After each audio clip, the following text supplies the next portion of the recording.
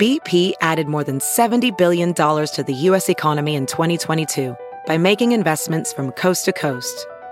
Investments like building charging hubs for fleets of electric buses in California and starting up new infrastructure in the Gulf of Mexico. It's and, not or. See what doing both means for energy nationwide at bp.com/investing in America.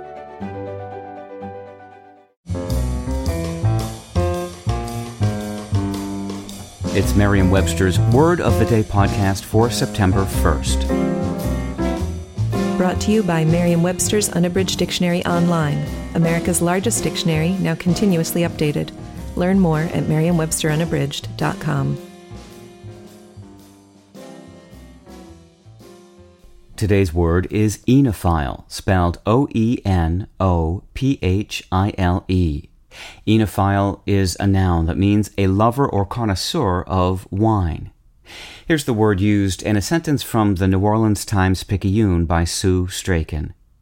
Founded in 1992, New Orleans' wine and food experience has definitely earned its place as an event that oenophiles, gourmets, and any combination thereof mark on their to-do list each year.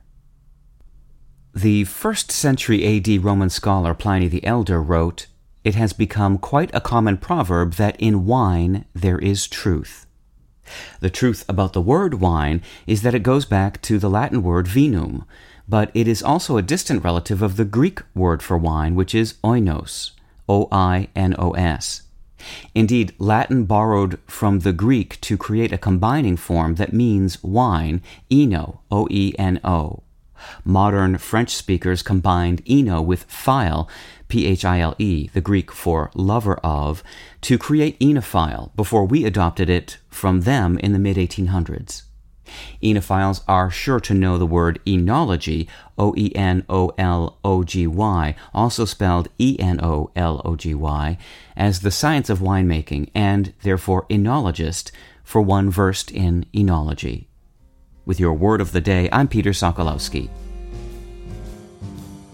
Visit the new Merriam-Webster Unabridged, America's most comprehensive online dictionary and the best source of current information about the English language.